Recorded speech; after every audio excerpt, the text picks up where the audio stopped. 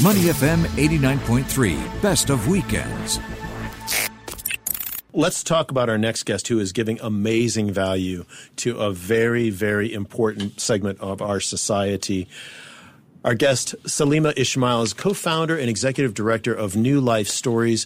New Life Stories is a group that works with children of incarcerated parents and the incarcerated and the family members to prevent the incarceration from crossing over to generation, to reduce the reoffending, improve the quality of life. What an amazing mission they have. And it's such a pleasure to welcome you, Salima Ismail, to Money FM Weekend Mornings. Thanks for being with us.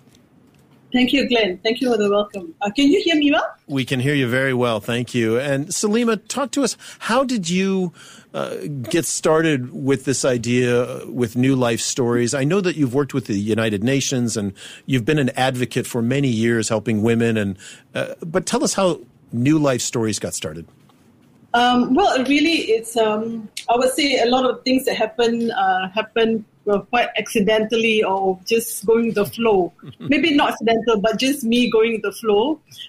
Sometime I was working in Myanmar and I've come back to Singapore for a visit. A friend of mine got invitation to tour the prison and see whether we can explore any opportunities of setting up vocational training inside the prison. Because I have been doing something similar in countries like Cambodia and Myanmar and Indonesia. So I tag along. And it was there that I talked to the mothers to find out what made them sad, glad, and mad. And what I found out from the mothers during the interview is that what makes them really sad is when their own children reject them.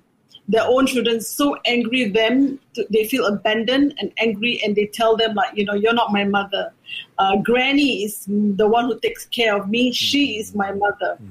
And what makes them mad is because they feel very guilty. They feel very remorseful. They know they have messed up. They have been irresponsible, and they've landed in prison. And because of that, they are separated from the children. So that they feel very mad with themselves. And what makes them glad is when their own children say, Mommy or Mama, I love you, I forgive you. What's made them glad. And I thought, okay, if the children were the strongest button, why don't we strengthen that relationship between mother and child for the mothers to help them change and stay changed? And for the children, there's really, this sounds really idealistic, but I believe it's so true that there's nothing more powerful than love. And a child who feels love, just wonderful things happen to them mentally, emotionally, by the mere fact of being loved. So anyone can come up with a program, but if the program is something where they feel the most important person in their life, which is their mother, their father, loves them, it does change them on many levels. So that was the inspiration of starting it. Fantastic. We're speaking with Salima Ismail, co-founder and executive director of New Life Stories, a charity that is working with incarcerated mothers and their children, trying to bring families back together in impossible circumstances. Talk to us about this book that you've put together. It's called Love Beyond the Walls, and it's an anthology of 10 stories written by mothers who were previously in jail and telling basically letters to their children. Is that correct? Yes. So the mother, they wrote these stories while they are incarcerated. Some of the mothers that we work with, even before the incarceration, they were not in close contact with the children. They were not present in the children's life. So we try to reconnect them. Healing process takes time. Forgiveness takes time. Building a restorative relationship between mothers takes time. So that's why we introduce this storytelling to the mothers so that they can write stories as a small baby step to reconnect to the children. In a way, telling their own stories, but in a children's stories format. They can't see the children. They are separated physically by the prison wall, but we feel that these stories are expressions of love. Yeah. So when the children read the story, they're like, hey, I'm one of the characters in the book, and this story is about me and my mother. They feel that at some level, my mother do love me. This is an expression of my mother's love, even though she cannot be physically here. So that's how, that's the stories that we do. Besides writing, the mother also audio record the stories so that the children can listen to their mother's voice on auto rewind every day. So that's what we try to do. We try to bring the prison wall down. We try to make it invisible and maintain that connection between mother and child. Fantastic. Voices. Salima, I was wondering if you could share with us like one incredible story of a family that has been changed by receiving this book. The mothers, the children write their own story. The children, one thing, they're always so shocked. The first expression when they see is sometimes surprised, sometimes shocked. They're like, wow, my mother is smarter than I think my mother is. Wow. And they're like, wow, my mother do think about me. So they're quite shocked and they're usually very pleased. The stories written by the mothers are often their favorite book. Maybe I'll just give you an example. Please. Yes. So one of the stories that one of the mothers wrote is about Together We Grow, where her children, she has two sons. So her two sons are she talks about how in life you have the sun and you have the rain. In order for the seeds to grow, you need both. So she's trying to say that, there are sad days and there are sunny days and rainy days, but you need both to grow. So there's some of the stories that they share. Another one, a mother wrote about her being the star. She's up the star. She's one of the stars in the sky. She said whenever you feel sad, because she cannot be together with the mother, she just look at the star and know I am there. Wow. They try to come up with symbols that they are not there physically, but when the child look out the window to say, hey, that's my mother, symbol of my mother. She's there thinking of me. We are both looking at the same thing. It's incredibly powerful. Salima, this is such an amazing, I have so many questions about this. It's such an amazing story. And, of course, we hear a lot about the Yellow Ribbon Project and the ex-offender, the male ex-offenders, and the great work that they're doing. But when we think about women in prison in Singapore, how many women or moms, or do you know what the exact number is of people who are incarcerated? These are public data, so which I can share. So if you look at the numbers, the number of women in prison is low compared to the men. It's only about 10% of the prison population are women. But I feel that we can't just look at the actual number, because the actual fact in Singapore is that the caregiving responsibility, the mothers are still in Singapore. The mothers are still the primary caregiver. The mothers still handle the caregiving responsibility in the home. So when a mother is incarcerated, it impacts the children more significantly. And of course, when both parents are in prison, it definitely impacts the children. And there is a recent study, another public study that was also just released this year.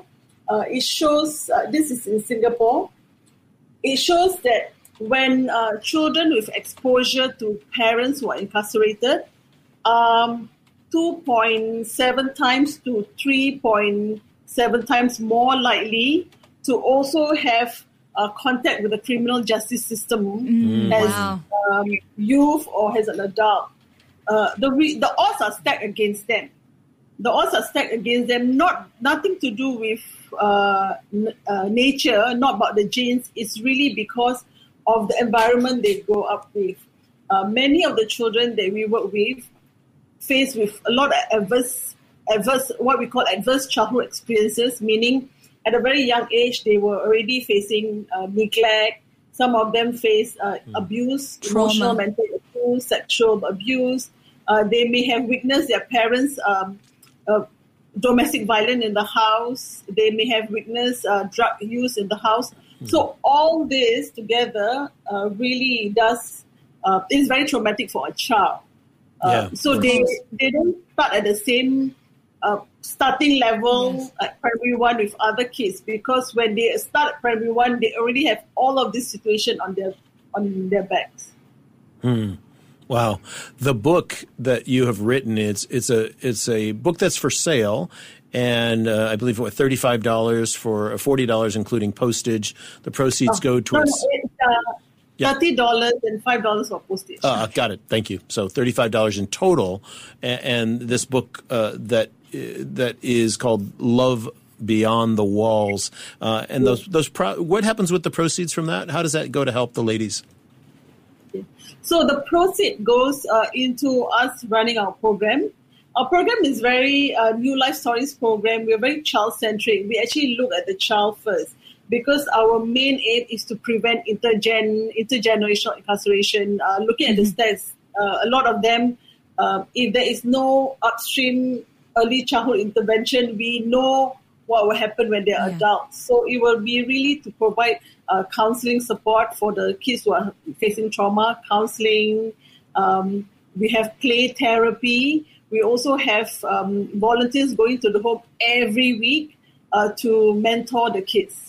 Wow. What incredible work. Yeah. How do people contact you to see about helping? And as I'm looking at some of the stats here, it's about 1,200 or so female prisoners in the population here in Singapore. So not a huge number, but as you mentioned, these are the women who are generally primary caregivers.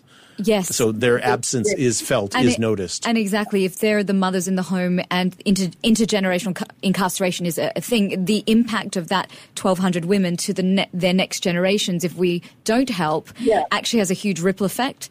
So yes, it does. So how do people, if they want to donate, or how do they donate their time, perhaps, if they want to work with you and maybe specifically work with the female prisoners? How do they do that? Yeah. We also work with the fathers as well. These books were all written by the mothers, but we also work with the fathers. And in some cases, we have both fathers and mothers in prison at the same time. Wow. So if, let's say, they would like to donate their time, we accept all kinds of donation. If they have time, they can actually work. We can have a one-on-one relationship with one child.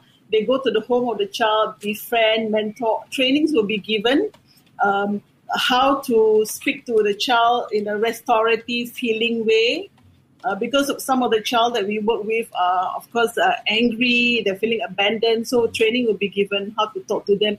And usually we use stories. We just use stories, children's stories, folk stories to break the ice.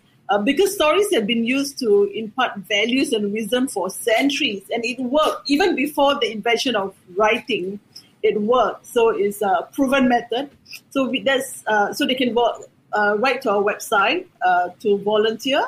Or if they would like to purchase the book, you can also go to our website to get the book, and we'll send the book to you. It's a hardcover copy. So we can just Google New Life Stories. newlifestories.org.sg. Yeah, newlifestories.org.sg. Salima, this is an amazing story. Thank you so much for being with us today to share with us what you're working and how you are really trying to change the future for a lot of people who might otherwise fall into a bad situation. Salima Ismail, co-founder, executive director of New Life Stories, newlifestories.org.sg. Thanks for being with us today on Money FM. Thank you so much for the invitation to the two of you, and have a good Sunday. I hope you have a good lunch after this. I'm going to go makan after this. Thank you so much. Portuguese food. Thank you, Salima. All the best to you. Okay. Talk to you again. Bye. Bye-bye. To listen to more great interviews, download our podcasts at moneyfm893.sg or download the SPH radio app available on Google Play or the App Store.